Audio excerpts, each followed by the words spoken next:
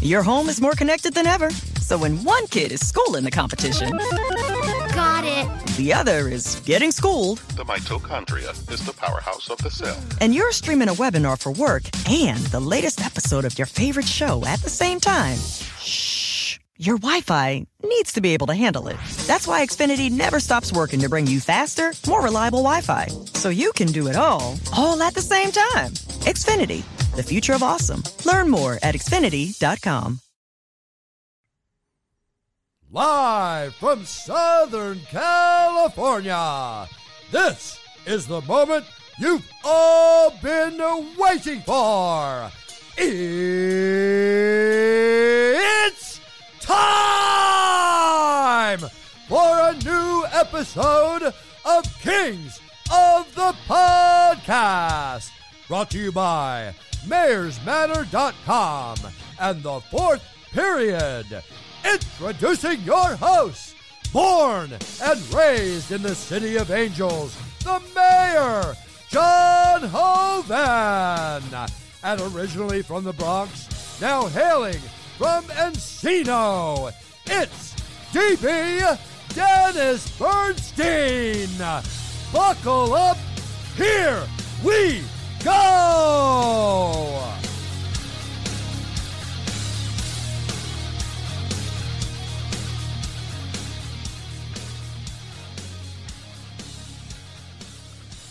Well, DB, there's only one place to go from here. I mean, when you get an intro from Bruce Buffer, it's all about going up from here. And Kings of the Podcast, it's about time, DB. The two mega powers collide, and we're ready to do this thing, huh? I can't wait, John. It's going to be awesome. You know, we thought about this for a long time, and you do something, you want to do it right. Certainly off the top, that Buffer intro was genius by you. You came up with that idea a couple of weeks back. You secured Bruce. He did an awesome job. So yeah, let's do this. Let's do it differently. Let's do it powerfully. Let's jump right into it. Yeah, I don't think we need to really set this up. Your followers, my followers, they know what we're all about. We like to debate things. We like to talk about things. And we really like to just really look at the LA Kings organization from a 360-degree perspective. And I think really this is the perfect time to launch this thing because last Friday in downtown Los Angeles, the Kings put on their State of the Franchise. And, I'll be honest, DB, I've skipped a couple of these things because in the past, at times, it's been a little bit more like a pep rally and less of an information gathering perspective, and that's okay.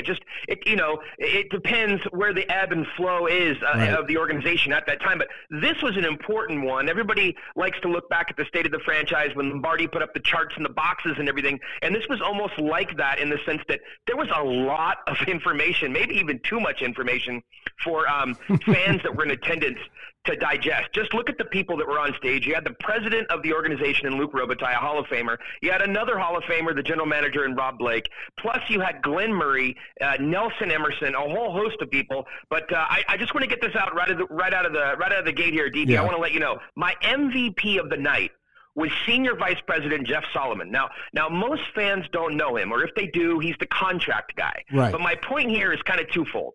One, he had to follow Todd McClellan. This guy is a leader. He has a commanding presence on stage. Let's call him the anti-Willie, if you will, okay? Absolutely. And my second point is he didn't have his briefcase with him. Now, fans might not understand that inside reference there, so I'm going to break it down, DB. One of the things that you and I like to do is we like to take fans behind the curtain, show them some of the behind-the-scenes stuff. You and I have had this inside joke going for about the last season or two. Let me lay this at the stage. When you're waiting for them to open the locker room after a game, media sort of standing around, the door's closed, and there's a parade of Kings management that walks by from, Rob Blake to all sorts of people. And Solomon walks by every night, and he's the only member of Kings management that carries a briefcase. Every single night, this guy has a briefcase. And it's been driving me insane. I would pay cash money to know what is inside that briefcase. I've never seen this guy without a briefcase. And then all of a sudden he walks on stage at the State of the Franchise without a briefcase. And my first thought, and I turned to you and you laughed because you knew where I was going, where's the briefcase? Yeah. Who's watching it? I needed to know. I don't think we have the answer yet, but that was just some of what was happening to set the night off. And, we did ask Solomon what's in the briefcase. We put it to him, and he would not disclose, he would not divulge what's in the briefcase. It's like Mission Impossible with Tom Cruise. It is, you know what? I think that's my goal. For the Kings put up on the screen, DB, that their motto this year was "Do your job," right. which I think is fantastic. I mean, it's right to the point. Do your job, whether you're the coach, the GM, the players. It doesn't matter. Do your job. I think my personal motto is going to be find out what's in the briefcase. That's my goal this year. That's a big goal, though, man. That's top secret stuff in there.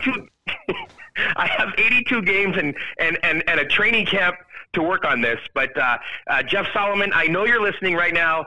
Just know I'm coming for you, buddy. I need to know what is in that briefcase. All right, so here's the deal. There was a whole night of information that was presented to season ticket holders. You and I both tweeted out a bunch of that, including some pictures of the charts and graphs.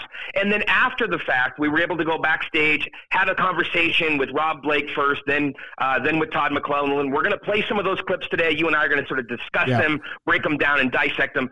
So why don't we just start with this? The first clip here is from Rob Blake. I asked him, DB, which player or players had he spoken to the most over the summer? Brownie, probably. Mainly because Brownie's around a lot too. But I have a lot of talks with Brownie and Kopitar and Drew. Probably those are the three that I probably relate the best to. Maybe because I played with two of the three, and Drew maybe the same position in different things. We have a real good relationship. But those are the three I probably go through a lot. I'm assuming also it was by design that Brown was the name that was mentioned a lot with Kopitar. Yeah, I'm not sure Todd, when he said number 23, meant that. Yeah. I'm not sure he even caught it himself. But no, like I said, Brownie's been through. He's been through this, the whole thing. He came in here at a certain era of his career. He was one of the young kids, and Todd referred to the marathon, but Brownie's gone through it, and we expect him to. I thought he competed very hard last year for us, and if that's what we hold real high standards in, and that he was real good for us in that aspect.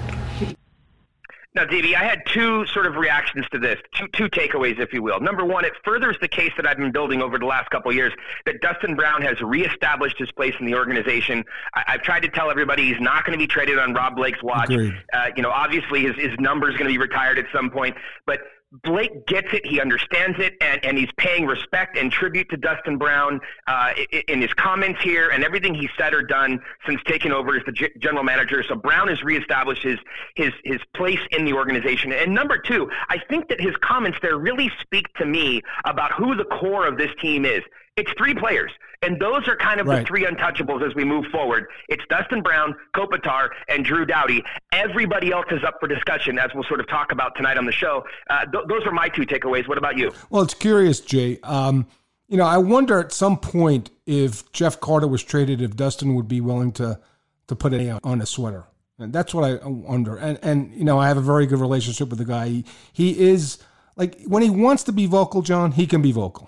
It's as simple as that. And when his words do carry weight, and I know people have rapped him when they won championship, he wasn't a good captain, he's not this charismatic leader. Well, Steve Yzerman is not a charismatic leader, yet he led the charge with the Red Wings for a long time. Even Jonathan Toews doesn't speak very often, but when he does, his words carry weight. Now, Kopitar is the captain. That's not going to change, but I couldn't agree with you more. This is a vital part of the team.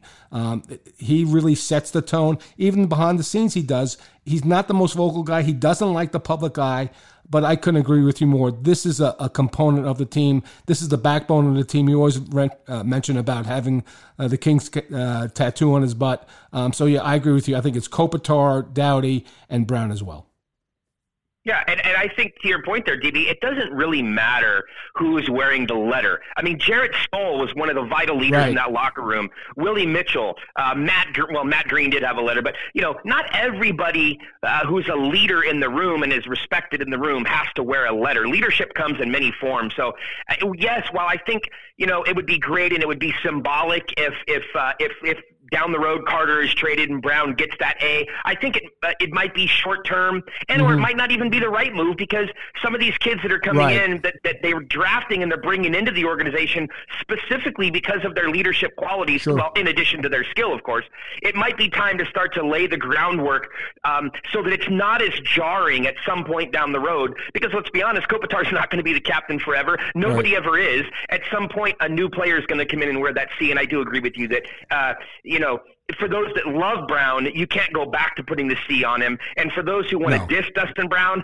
that's where I just lose interest in talking to people. I'm willing to debate a lot of different things, but Dustin Brown means so much to the LA Kings organization, and it's been proven. And the people that know, that need to know, they know, and that's good enough for me. And not only that, but Kopitar wants the help in the room, number one. Number two, Drew, we know Drew. We love Drew. Just wind him up, he starts talking. You need that mentoring, stabilizing force like a Dustin Brown, and also a guy that you didn't mention, but I'm sure we'll talk in the future about is Kyle Clifford, another guy who's you need these leaders. And I agree with you, John. It's the letters are symbolic, right? They mean something, but they don't mean everything. So when you have a guy like Brown and Clifford, you need these guys to mentor a slew of kids that are going to be coming through this organization next couple of years.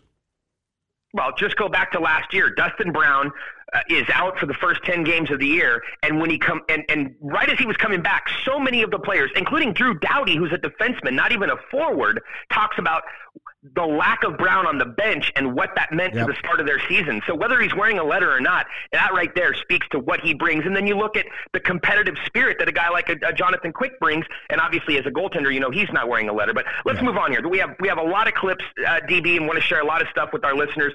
This next clip here, you asked Rob Blake about the lack of moves over the summer and sort of the timing of the changes that we all keep talking about that are coming to the roster. Here's what Blake said. When you talk about transitioning this team, right, on the face of it, there's only one major change. You bought out Dion, and everybody's still here. So the timing of it, what do you think is really going to happen? Well, if you take it, but that's kind of what I wanted to show. So 17 draft. Now, those guys are just turning pro now. So if you speed this process up 2 years ago, those kids aren't even pro yet. So you're going to have to fill those spots anyway. We've kind of known the direction that we were headed. Like I said, we want to remain as competitive as possible. I think getting in the playoffs that year with 98 points, those guys have been able to do this year after year, and I wanted to make sure that you gave them every ability to do that again. That dropped off completely to a point beyond that this year, and so we knew we had that process at hand. But protecting those picks and prospects those last couple of years, now they've turned pro. Now we also showed the stats that it takes a time before they're in the NHL producing, and that's what we got to look forward to going forward. Now let's build on that one there just a little bit, Dennis, because there's a later clip where I think it's a great question too. Does a hot start change things? Does it change the plan? Are they going to deviate, or are they going to be able to stick to the plan? And Blake talked a little bit about what a hot start may or may not mean. If you focuses on transitioning the team, younger players, but if the team started 13-7.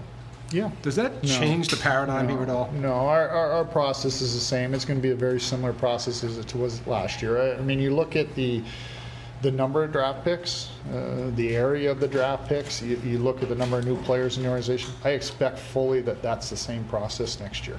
And then after that, that's going to change a little bit. But then you get into an aspect where you have, maybe you have too many left wings, you have too many right wings, you need a defenseman. Now you're able to move some guys around and do some things. We're not able to do that just yet. We need another year of that, building that prospect pool.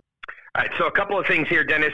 The Kovalchuk signing, I just want to go back to it. I know it was a year ago, but at the time there was a lot of discussion, and at the I tried to explain to people why I liked the Kovalchuk signing better than trading for Jeff Skinner, and Blake sort of talks about that right there. Do you want to give up 3 assets to sign a Jeff Skinner when you know that long term, even medium term, you're going to have to do a turnover of the roster, so you're going to need as many of those assets as possible, or do you spend some money, which is a different type of asset, right? Yeah. But do you just spend some money and sign a free agent, which is what you did in Kovalchuk? We all know it didn't work, but to me the logic was still sound. And he talks there about the kids not being quite ready yet, and that some of them might have to cook a little bit longer. I think the one thing that sort of locks in all of this and teed up your question there is, although there was a lot of logic going on last summer, there also was a moment where the Kings were about to trade Tanner Pearson and a first-round draft pick for Max Pacioretty. Now, that says more you're thinking about the today than you are about the future.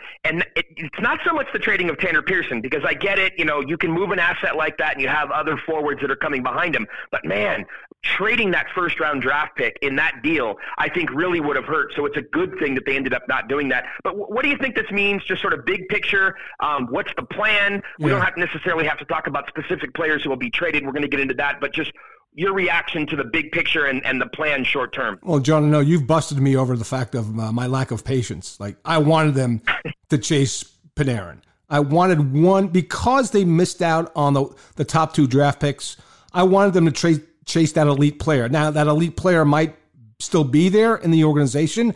I don't want to bring up his name, but Gabe Vilardi, if he ever, and there's some signs now that he's at some point going to be 100% healed, that would be the crown jewel. The drafts they've made have been great. I wasn't on board with this process because I didn't think they were that far away, but I understand, I get it. And I think the most salient point that Rob made was they need another year of prospects. So they're still not there. So this is going to be another difficult year. I would have preferred one really elite player at the top to be on top of the rest of the draft. And I will say this draft was wonderful. This could be, other than maybe getting Doughty in 2007 or 2008, this could be the best draft ever. You look at the potential, you look at the different types of players they've got. So I get it. I understand it. I think the fans have to be ready for another 70 or 75 point season. I know Todd will improve the team. The question is that there's just not enough here. And we'll talk about Kempe, soon enough, but that he's the second line center right now. There's just not enough talent. Can it develop over time? Yeah.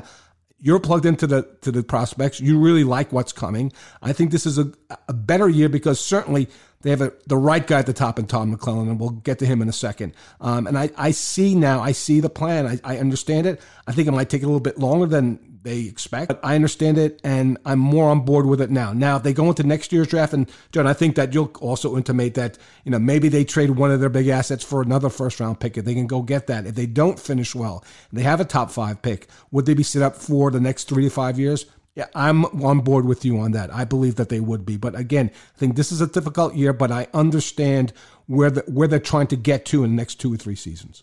Look, I disagree with you here a little bit, Dennis, because I think there's 2 sides of the house. I think there's the season ticket side, and it doesn't take a rocket scientist or a genius to know that season ticket sales are down. Yep. Coming off of that disappointing year last year, coming off of, a lot of angst amongst the fan base, people didn't renew their season tickets, and they're going to have to rebuild that. Even Kelly Cheeseman talked about that at the State of the Franchise as well. So it's going to be a work in progress. But if you're trying to sell season tickets, then you go out and you get a big name free agent. You get somebody that you can sell, because as much as fans might love Kopitar, Brown, and Doughty, it's really hard at this point because you've been selling them. You've been banging that drum for 10 years. The better part of 10 years now. So you need some freshness. You need some newness. But this was the wrong summer to do that, Dennis. You're saying to be more competitive, to be better. They don't want to be competitive. They don't want to be better. If you're playing for a top 5 pick, this is the best scenario that can be laid out for this year. You get off to a better start, and it can't be any worse, right? You get off to a better start. Well, they're not firing a coach after 13 games, right? So. Well, you better get off to a better start. Todd McLellan better be better than Willie was, and Kopitar and Doughty and everybody else. They better be better than they were, or better than they were last year. So you get off to a better start.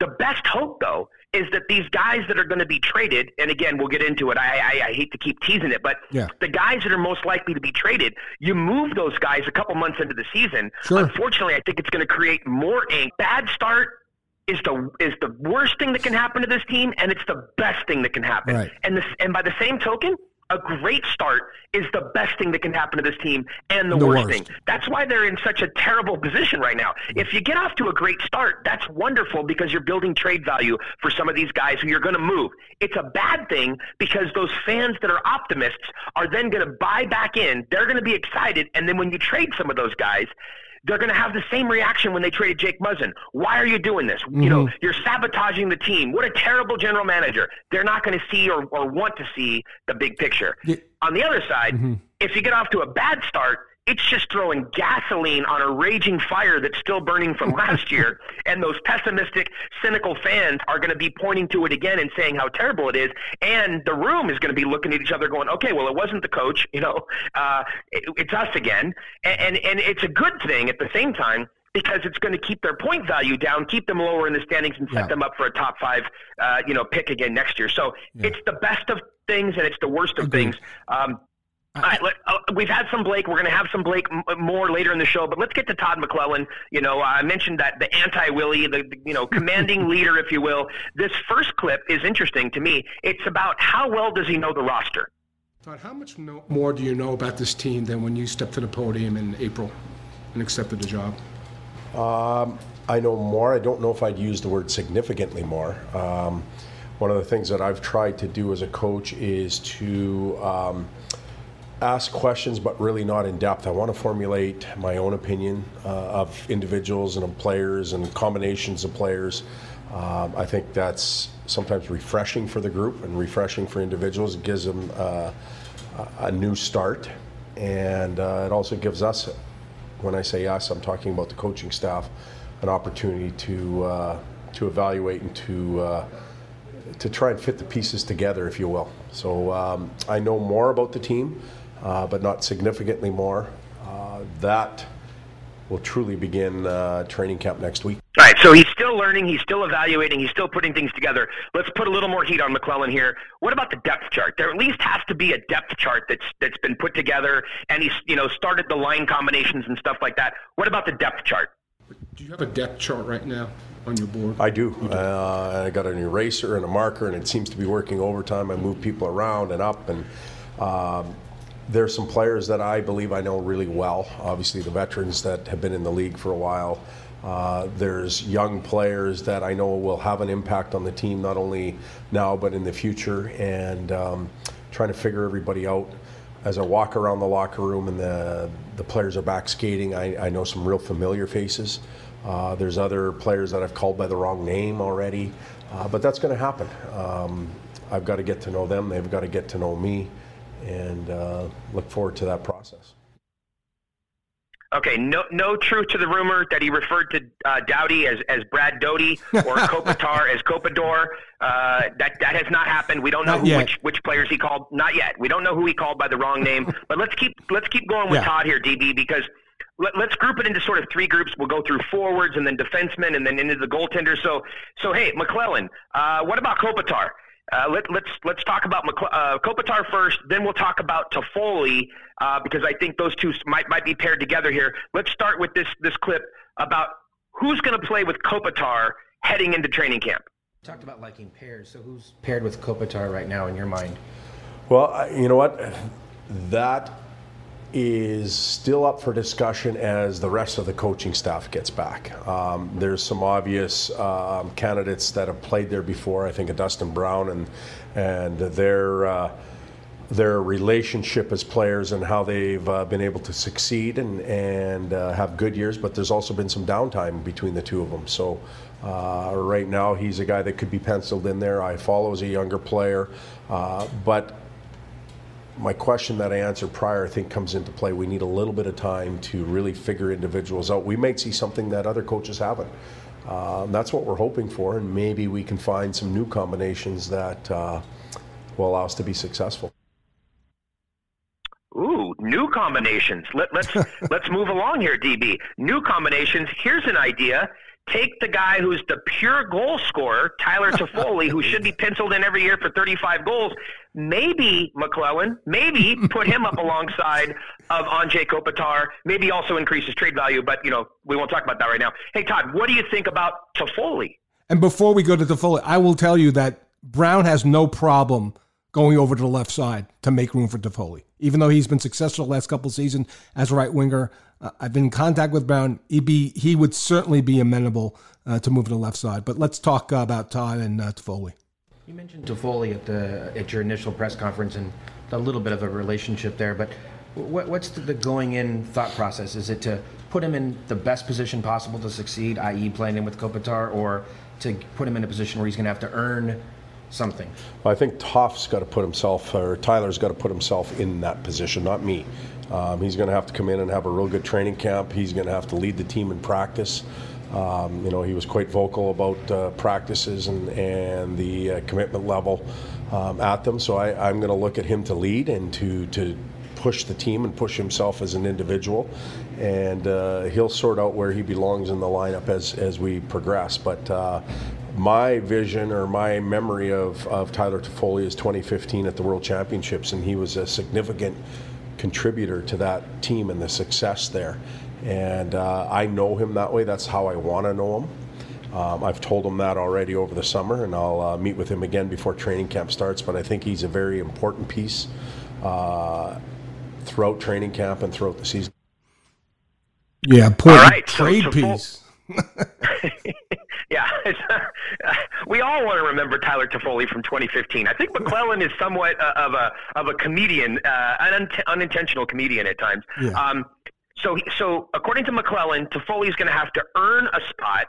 Now, speaking of earning, though, DB, what about having to earn a contract? This is his walk year. He's an unrestricted free agent.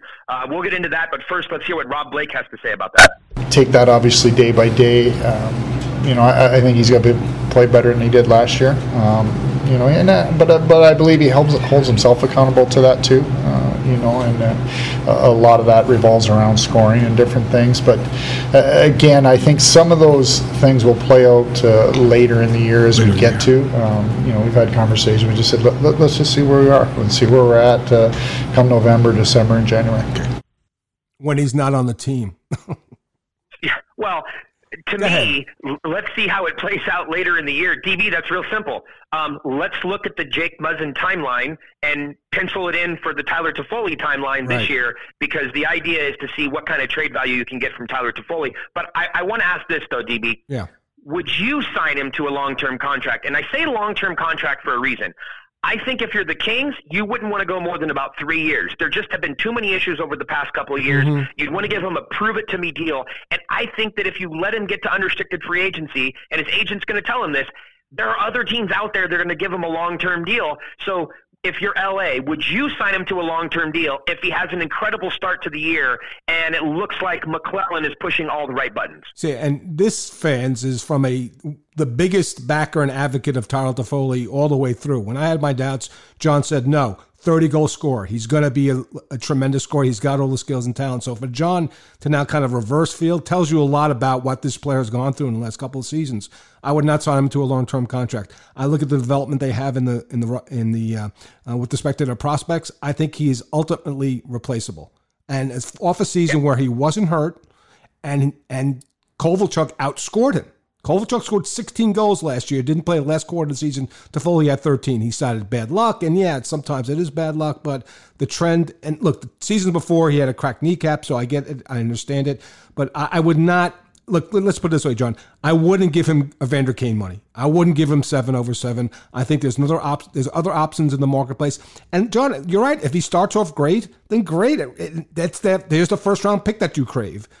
Give you 2 first-round picks in the second round. And I certainly think a contender would probably look at him if he started off with maybe, 10 goals in 20 games or something like that, where he was on a 30-goal pace. I certainly think he'd be much more attractive. But I agree with you. He's got to prove it, not only internally to the Kings, but to prove it to the marketplace as well. You know what?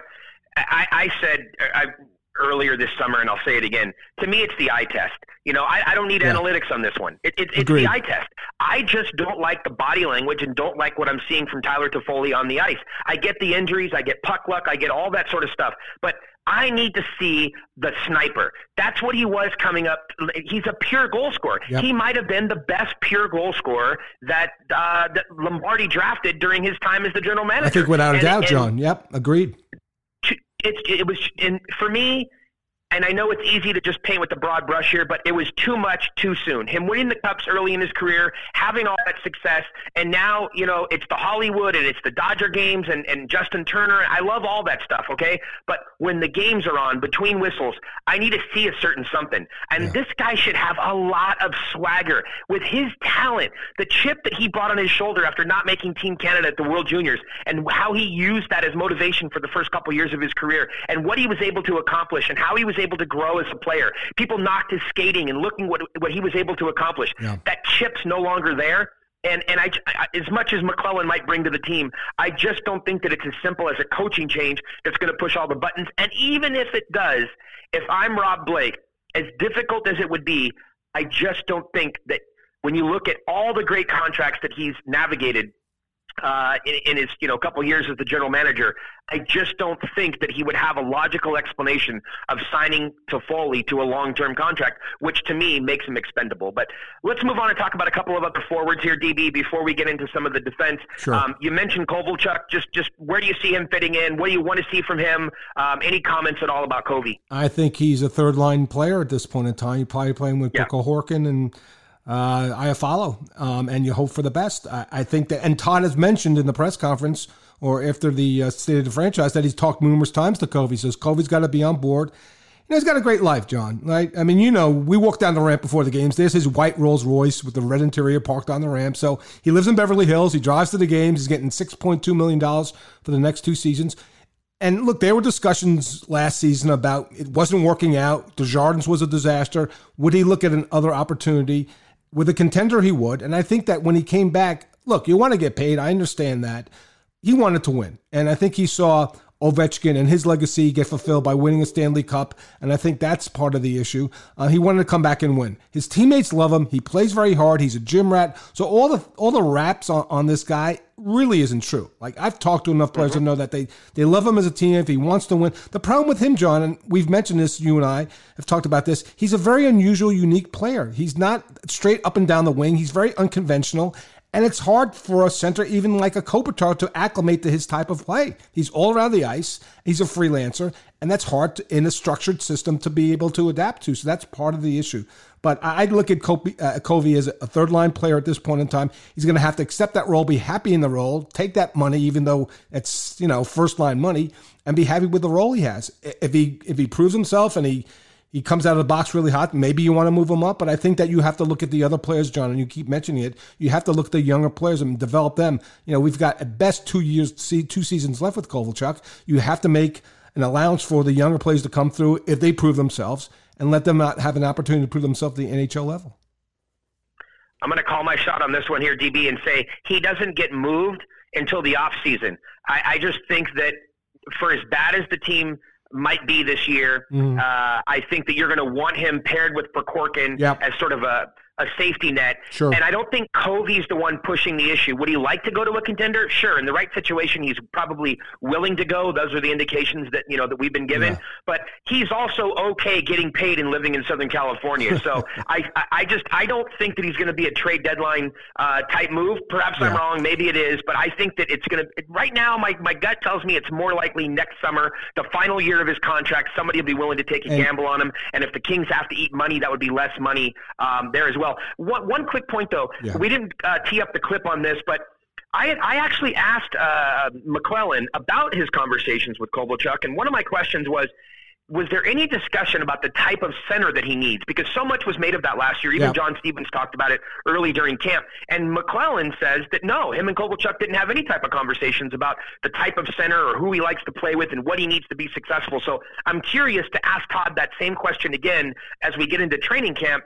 Because he said they're going to be going to lunch and having further discussion. So I'm curious if and when, at what point that conversation comes up and sort of what that conversation is all about. Let's talk about a few other players. Sure thing. At forward, though, Jeff Carter.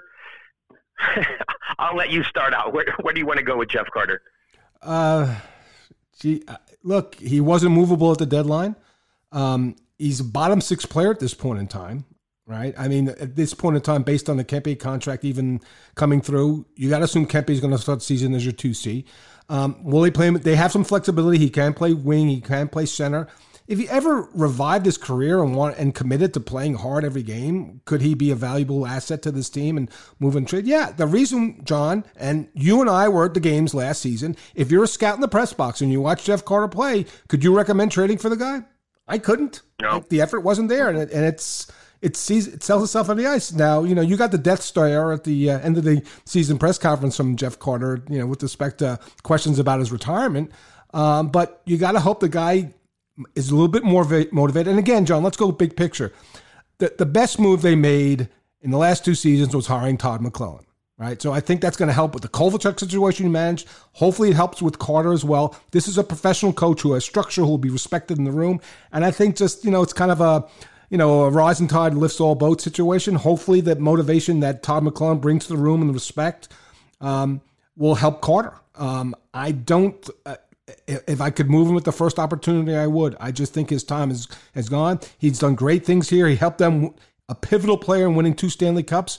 His time has come and gone. The question is, does he want to continue to play if he's traded out of Los Angeles? That is a legitimate question. That's when you trade him to a contender, like maybe he doesn't want to play in Nashville or there's other teams.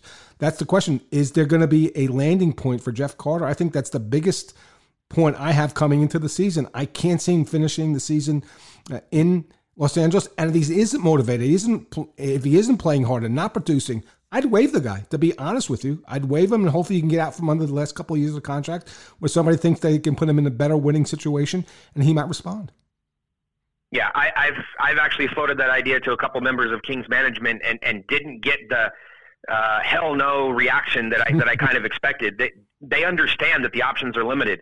You know, at this point they're sobering up to the fact that there is not a market for Jeff Carter right now. And whether that motivation comes internally from Carter and what he thought about over the summer, or whether it comes from Todd McClellan or a combination thereof, if Jeff Carter doesn't get going early in the season, I think you have to waive him, because I just don't think that you can continue to have that around when you're trying to reestablish a culture. Right.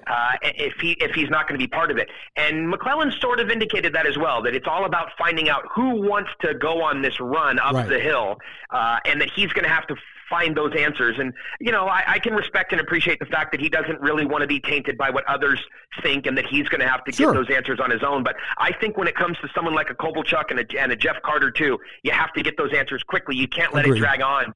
You can't even wait until the trade deadline. You have to get those answers, 20 games in the first month or two of the season. Yep. Yeah. Trevor Lewis, where do you go with Trevor Lewis? Last year of his contract, ultimate team guy, great bottom six forward. Thoughts? When you get a 4th round pick for him at the trade deadline, you move him. Simple as that. Yeah. Now, John, we could also throw your boy Kyle Clifford into the mix and have a 4th line of Carter, Lewis, and Clifford. And there's been some chatter about that. So, but yeah, I think there has. There has been some chatter. That's an odd line, but okay, it had some. They did find some success together last year. I agree with you. Lewis is most likely going to be, for one of those mid-round picks, is going to be dealt like a Nate Thompson trade, right? Exactly, like a Nate Thompson. And it's not a diss to Trevor Lewis. It's just that they have other younger players that are coming. They need to make room for them, and you don't want to waste an asset. Now, when it comes to Kyle Clifford, I don't ever think – he's an unrestricted free agent also, by the way. I cannot envision a day when Kyle Clifford plays in the NHL wearing another team's jersey. And I joked with this the other night. I made this joke about drawing a similarity to Jackie Robinson. Now, I know their career paths are different. That's not what I'm talking about. But if longtime sports fans know the story, Jackie Robinson, the ultimate LA Dodger, he was traded to the San Francisco Giants, or the Giants, I should say, and rather than play for them, he retired. I could see a similar situation. I just don't see Clifford willing to play for another team. And what I think is, because of the importance of rebuilding the culture and what Clifford means to this team, especially to younger players, the presence that he commands, and how hard he pushes, and just what a great example he is, I could see Kyle Clifford coming back on a 1-year deal next summer and playing one more season in Los Angeles and kind of taking it on a year-to-year basis. Yeah, agreed, John. That's what I was just going to say, year-by-year basis. And look, give the guy credit. You and I had a campaign for him to win, to be the nominee for the Masterton last season. Didn't happen. Jack Campbell got it, and Jack deserved it for all the stuff that he's gone through. But Kyle has really become a mentor. He transitioned his game last year. He was actually a dangerous offensive player. He did all the things that this team needs him to do to stay with this team. But I agree with you. I think it's going to be like a Joe Thornton situation with him. I couldn't see him envisioning leaving Los Angeles, and I agree with you. I think it's going to be 1 year at a time. He'll take it, but certainly. Again, at this point in time, when we talk about issues about culture and practice habits and all the things that we heard about last April before they, named Todd the coach, I think that Clifford's a vital part of that to reestablish the winning culture they had here in Los Angeles. 100%. Let's talk about one more forward. We have to move on, DB. Adrian Kempe, breaking news this week, signed that 3-year contract that I've been talking about for the last couple months. He's finally in the fold. 3 years. I had him projected at $2.5 million. He came in a little bit lighter at $2 million. I like the deal. I think it's another strong move by Blake. He's been rock solid on the contract front. Kind of the anti-Lombardi, if you will. You think that this contract is current market value and also sets up for something else down the road? Tell us about it. Yeah, I think it's an easy tradable contract. If they want to throw him in on a large deal, I think it's great. Look, what did he have last year, John? 28 points? I know he's got all the potential. The problem is, John, we still don't know what position he can play. He's going to be slotted as a 2C, but if he's got 28 points as a 2C, he's not a 2C, and he's not being paid as a 2C. Is he a winger? Yeah. Well, probably, but his game is in the middle of the ice, so that's why they play him at center. That's the issue. So I have no problem with a 3-year extension. I agree with you on the contract. That's a great term. And John, if he ever becomes a 50-point player, that's going to be the best contract in the league, right? I just don't have the faith. I think at some point in time they'll move him, and I just think that there's more potential from the younger players that I see in the organization to take over his job. But look, sign him, get him in term, and the thing that you keep bringing up to me, John, you keep reiterating to me the one point, he's only 22 years old. I get it. I understand it. He's been in the league over. So you do read my text messages. Totally, That's what you're yes. letting the listeners know. You read my text messages. I don't ignore all of them. Text message Yes. probably 100 times. He's only 22 years old. It's hard to believe. Yeah. He's only 22 years old. But this is his 4th year. He's not in his ELC anymore, so that's the issue. That's the challenge. At some point in time, he has the. I see it, John. You see it in certain games. Like whenever they play Montreal, he's a 70-point scorer, right? If they played Montreal 82 times a year, it'd be done. He'd be in the All-Star team. He'd be rivaling McDavid for point production. So he's in the wrong division. He's in the wrong division, exactly. They should trade him to Toronto. But look, I can't. You can't beef that contract. I get it. And if he does at some point in time find the key to become a 50, 60-point scorer, then they have great value. So good for him to sign it. I just need to see more on the ice this season. Yeah, and you know what? I didn't plan on talking about Mario Kempe during the pod today, but I'm going to go ahead and mention this. I don't understand the signing of Mario Kempe. I think he's going to end up in Ontario, and what's the point? I mean, did you really do Adrian any favors? Like, Adrian has to see the writing on the wall. He has to know that the two of them aren't going to be playing together. So, I don't know. All these fans talking about the Flo brothers and, Kempe squared and all this stuff. No, there's no room for Mario Kempe in Los Angeles. They have too many forwards. John, if he makes the team. You're telling me Mario Kempe just took Matt Luff's job? Come on. Yeah. Come on. If he makes the team, there's a big issue. Big issue. Short term, maybe not, because you have some waiver situations with some of these younger players, and you can give them a month to sort of, really send the message that they have to prove it and drive some hunger and create some stuff. And, fine, you can have a Flo Brothers, 5-game audition, but whatever. Let's just move on. Don't make the T-shirt up, though. Don't waste time on the T-shirt. All I want to know is this. Just make sure that Mario is in the lineup when they play the Ducks, because they can't seem to keep straight Adrian and Mario, as we learned last year. So it's going to be confusing when I'm tweeting out pictures of Mario and it's really Adrian. It's going to be very confusing for the Ducks announcing team. All right, let's move on here. With enough of the forwards, let's get to the defense, DB. Yeah. Rob Blake had some stuff to say about the young defensemen and specifically Cale Clegg. Let's hear what Blake had to say. Mikey Anderson, Berkeley, all these guys are competing for spots. But I think it's fair to say if Clegg hadn't, actually, I know, not fair to say, I know it was going to happen. He was going to be called up the day later, but he broke his foot that night, unfortunately. But, a big thing for me was it took a little while for Coach Stothers to buy into Clegg. But I think what Cale did is he gained his trust throughout the year, and he really developed. Patience. There's a lot of exciting things coming on defense. Ontario is going to be stacked on defense. Sean Durzi, Marcus Phillips, Mikey Anderson, who he certainly has been getting a lot of love on Mayor's Manor in the prospect rankings and whatnot. Plus Cale Clegg. I mean, it's stacked. There's so many guys that are coming here. Plus you have Sean Walker, Matt Roy. You just have to be patient, though, and that's why they went out and signed, what I would consider to be a lower tier UFA. But they added a little bit of depth there on defense. You've been tweeting out that there still might be one more defenseman coming, DB. There's going to be some competition for that bottom pairing, no doubt. Yeah, and look, he even mentioned he has to find out who can play in this league, and I think that's not only an issue with the defense, but also the forwards. Like, who can prove that they can play at this level? And that's why this is, again, another transitional season, because even the GM doesn't know, right? That tells you a lot about where this team is going to land in the standings. There's so many question marks, John. And then he tells us that Derek Forward's not going to start training camp because of his back. Paul Ledoux had an operation on his knee, and he's probably going to miss the first couple of days. So you're talking about two veteran defensemen. So that probably, John, you can agree or disagree, probably opens the door for Curtis McDermott to make the opening roster, because he's not waiver exempt at this point. Yeah, when I put the projected roster together, and it's up on Mayor's Manor, shameless plug, I know, but we'll do that all the time. But I put the projected roster up there. I have McDermott as the seventh defenseman, even with those guys healthy, largely because I just don't see them putting him on waivers at this time, and I think another team would scoop him up right now. So It's interesting, though, but Forbort and Paul LeDoux are both going to be UFAs. Yep. Well, I definitely don't see LeDoux on the team past this year. Forbort, with the right contract, perhaps, but he can't be Doughty's partner, which is why I posed that question. Agreed. No, he can't.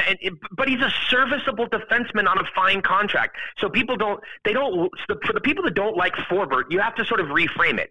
At $2.5 million, Derek Forbort is a serviceable defenseman. He's worth more than that on the open market right now. He's going to play 82 games, and he's a fine defensive defenseman.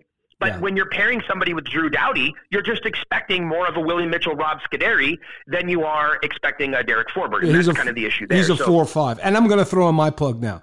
Although the question was asked at State of the Franchise, and Rob brushed it off, I still say that the Kings have legitimate interest in Ben Hutton. So we'll see how that plays out. I think Ben's just going to go where the money is. He's got multiple offers. Despite Rob's, and it wasn't a denial. It was just like, we're looking at other options. And I get it. Look, my preference for this team would to be bringing the younger defenseman over, but you need a couple of veterans here, especially if Forbort. I mean, when I hear back with a defenseman, John, that's not good news for me. All right, starting camp, having all that time off, that's not good news. So I think that's just an insurance policy, as you mentioned with Joakim Ryan, another third pair defenseman.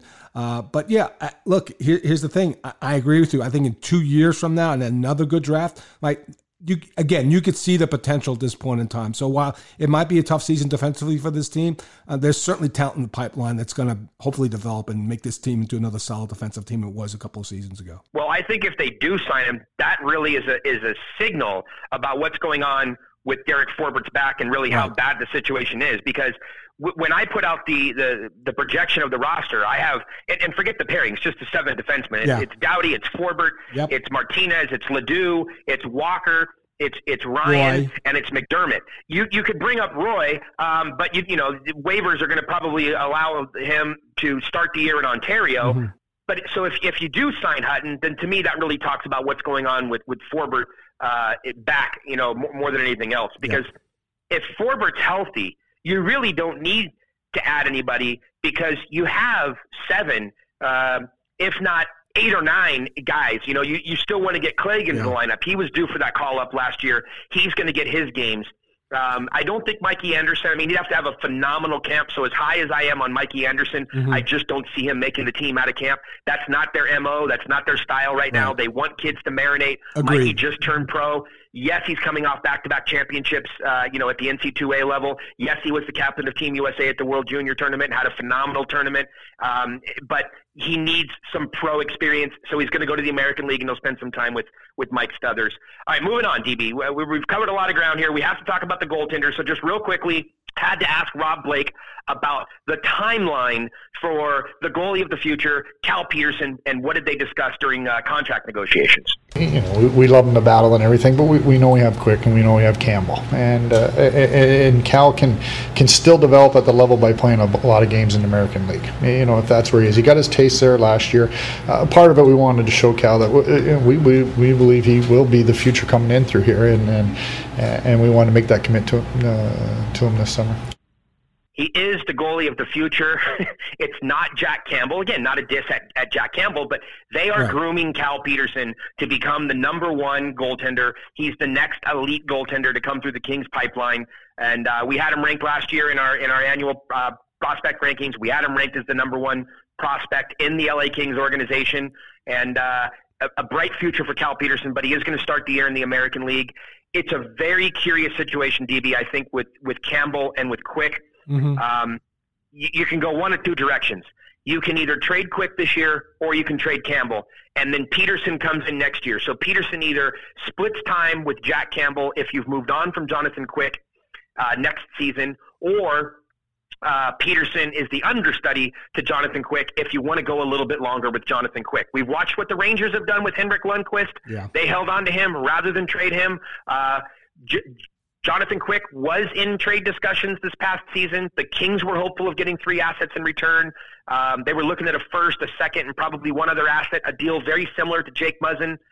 That deal wasn't there because Jonathan Quick's value had deteriorated, probably to the point that 2 second-round picks probably would have been tough to come by. And that's even hard for me to say when you talk about Jonathan Quick and what he's meant to this organization. I still believe he's the best money goalie in the National Hockey League. If I was betting my life on a Game 7, Jonathan Quick would be the guy that I would want in net. But can you get the return for a guy who is one of the 4 pillars of the last 10 years of this organization? Where do you go with Quick? Where do you go with Campbell? Well, it's interesting you bring up the Campbell, the possibility of trading Campbell, because the difference in value between Campbell and Quick is there's a gap there, right? So if you want to really gather assets, as Rob is continuing to say, you would trade Jonathan Quick. And I agree with you, the market's not there. I thought Columbus would have been a nice landing point. And I think maybe if they have a decent start in Columbus and those goalies don't really perform, maybe that's still an option for them, right? So I think that's one of it. And look, I agree with you, John. You could trade Campbell, leave Quick one more year to mentor Peterson,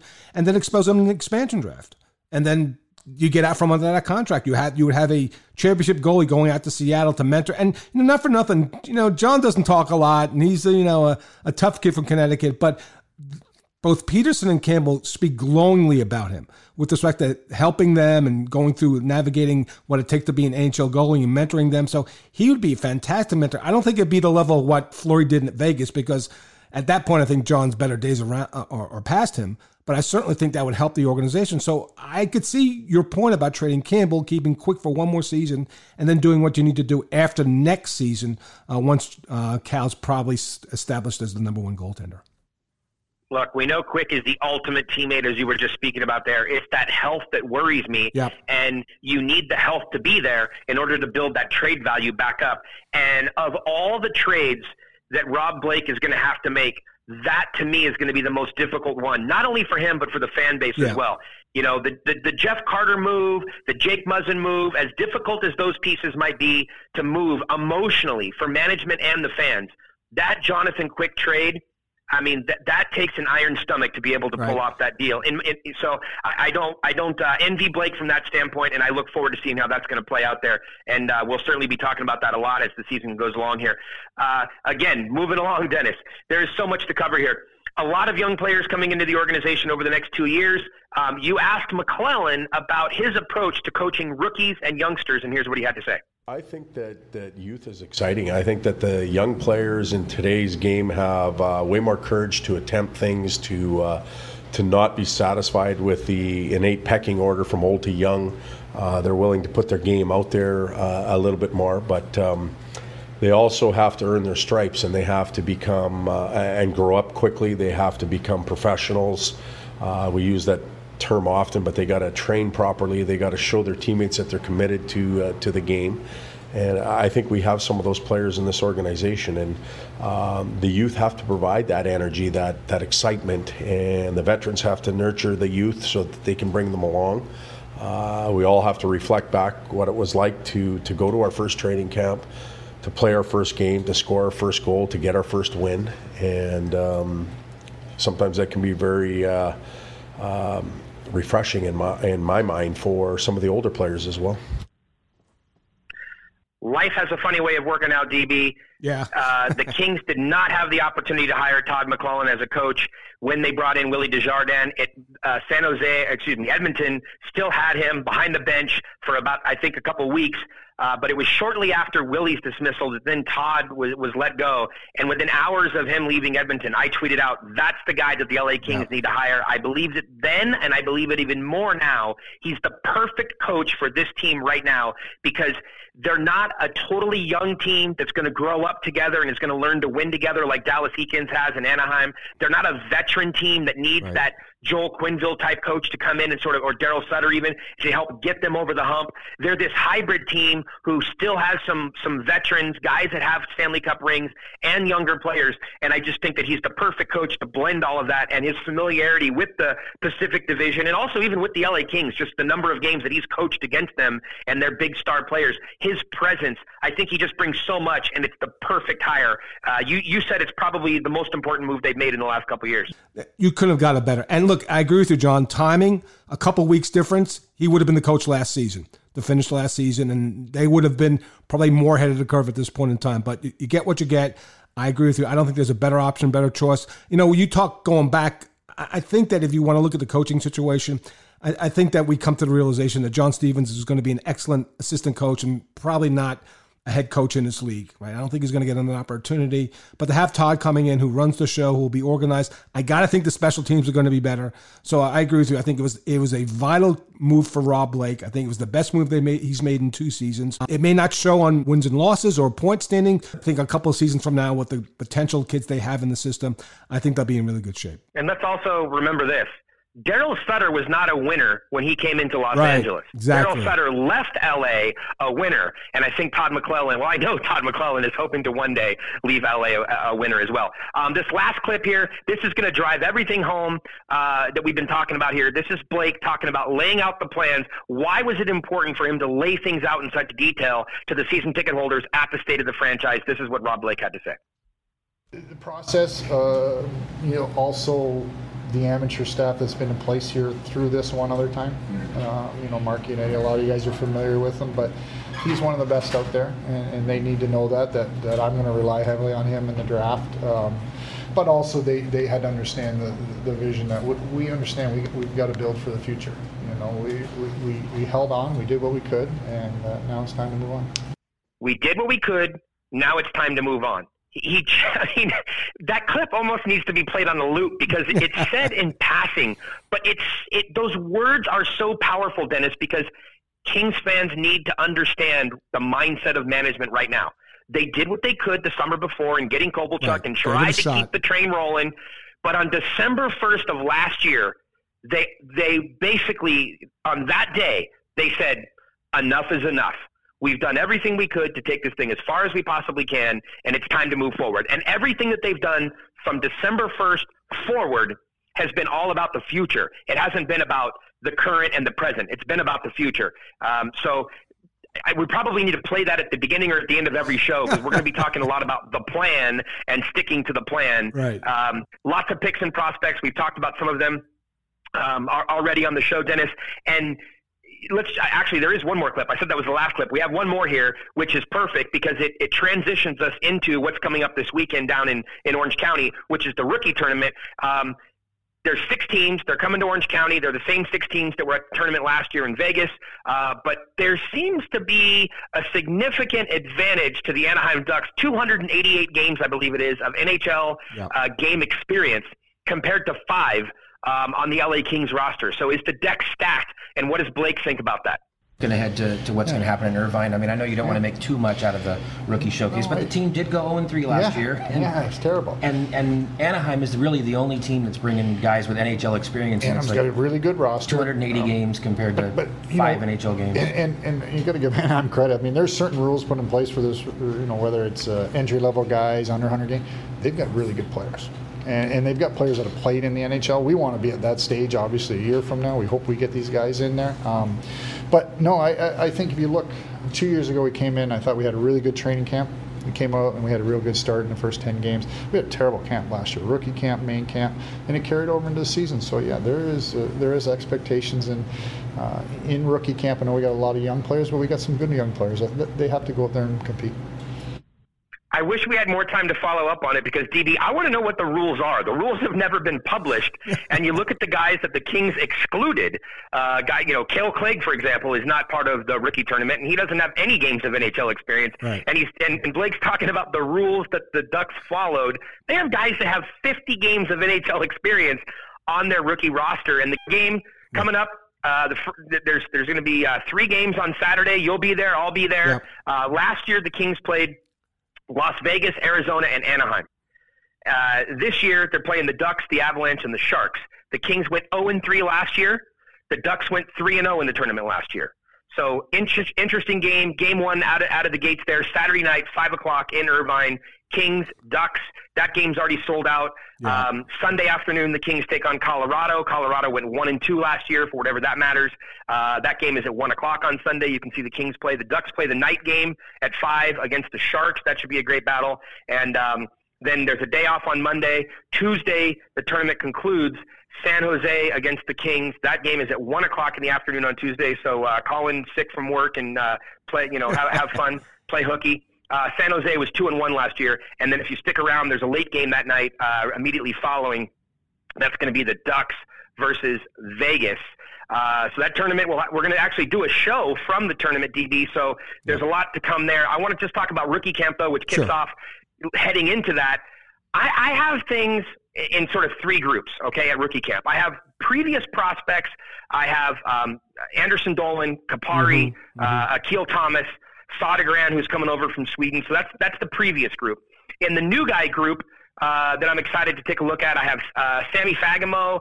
They moved up in the draft to get him. You have Artur Kaliev. Obviously, everybody knows all about Artie. And then you have Bjorn Foot. So those are some of the new guys.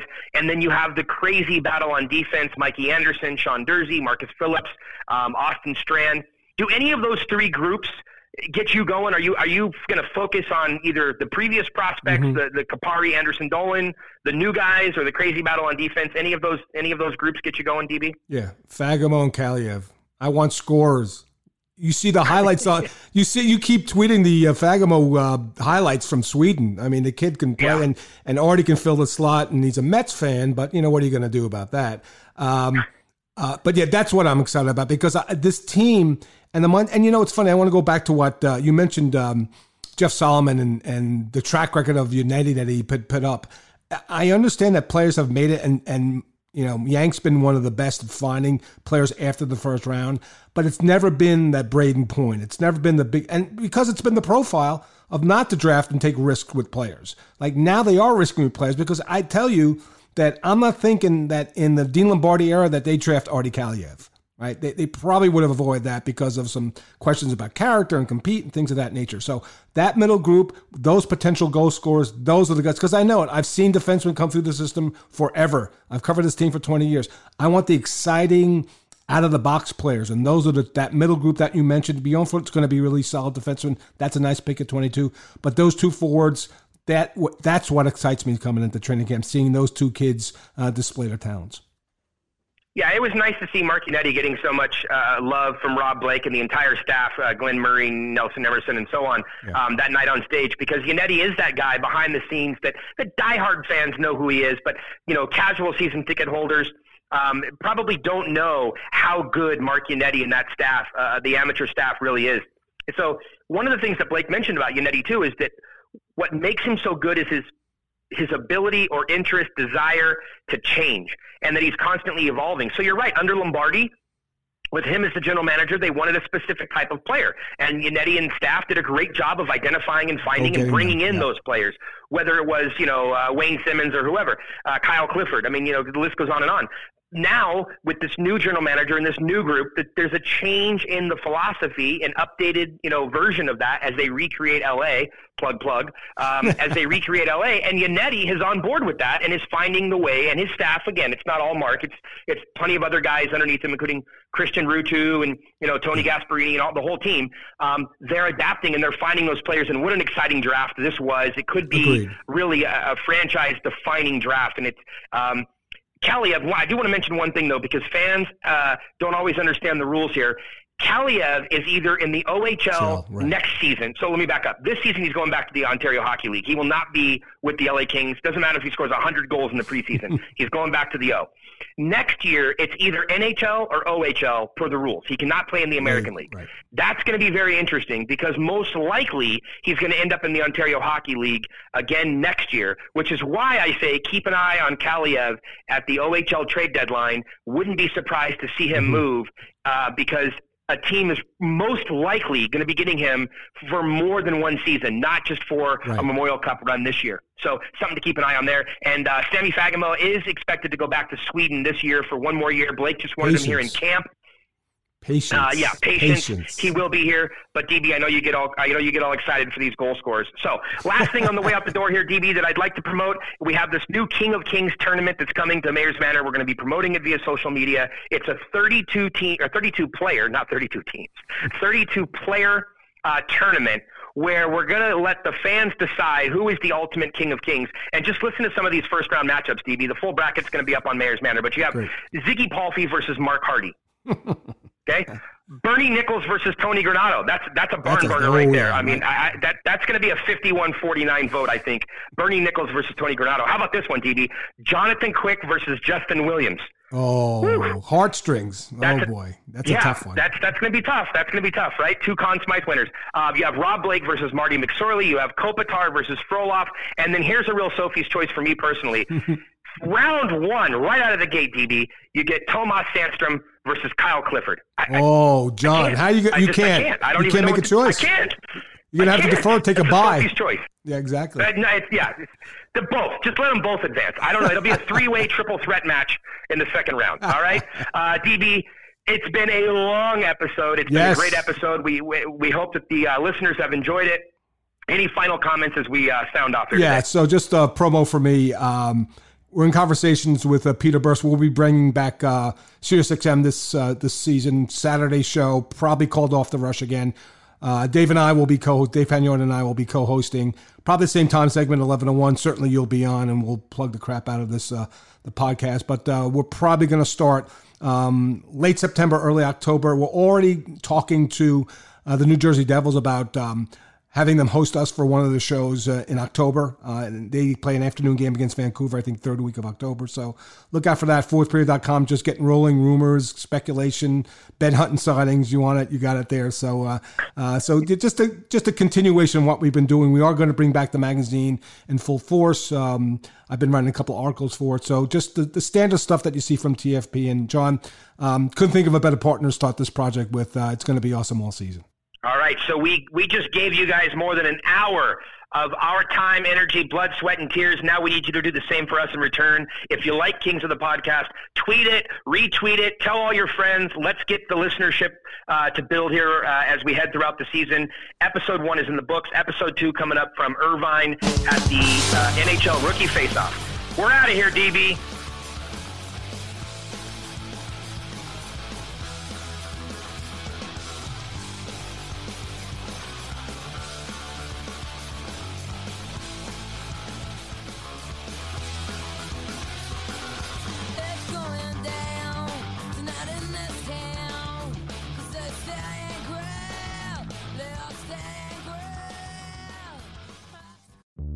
This week at Macy's, get great deals on fashion and home essentials. Update your wardrobe with 20% off new spring shoes and sneakers. And 20 to 50% off fresh looks for him and her. Plus, transform your space with Luxe Hotel Collection bedding, now 40% off. And Macy's Star Rewards members can earn on every purchase except gift cards, services, and fees. More at Macys.com/Star Rewards. Savings off sale and clearance prices. Exclusions apply.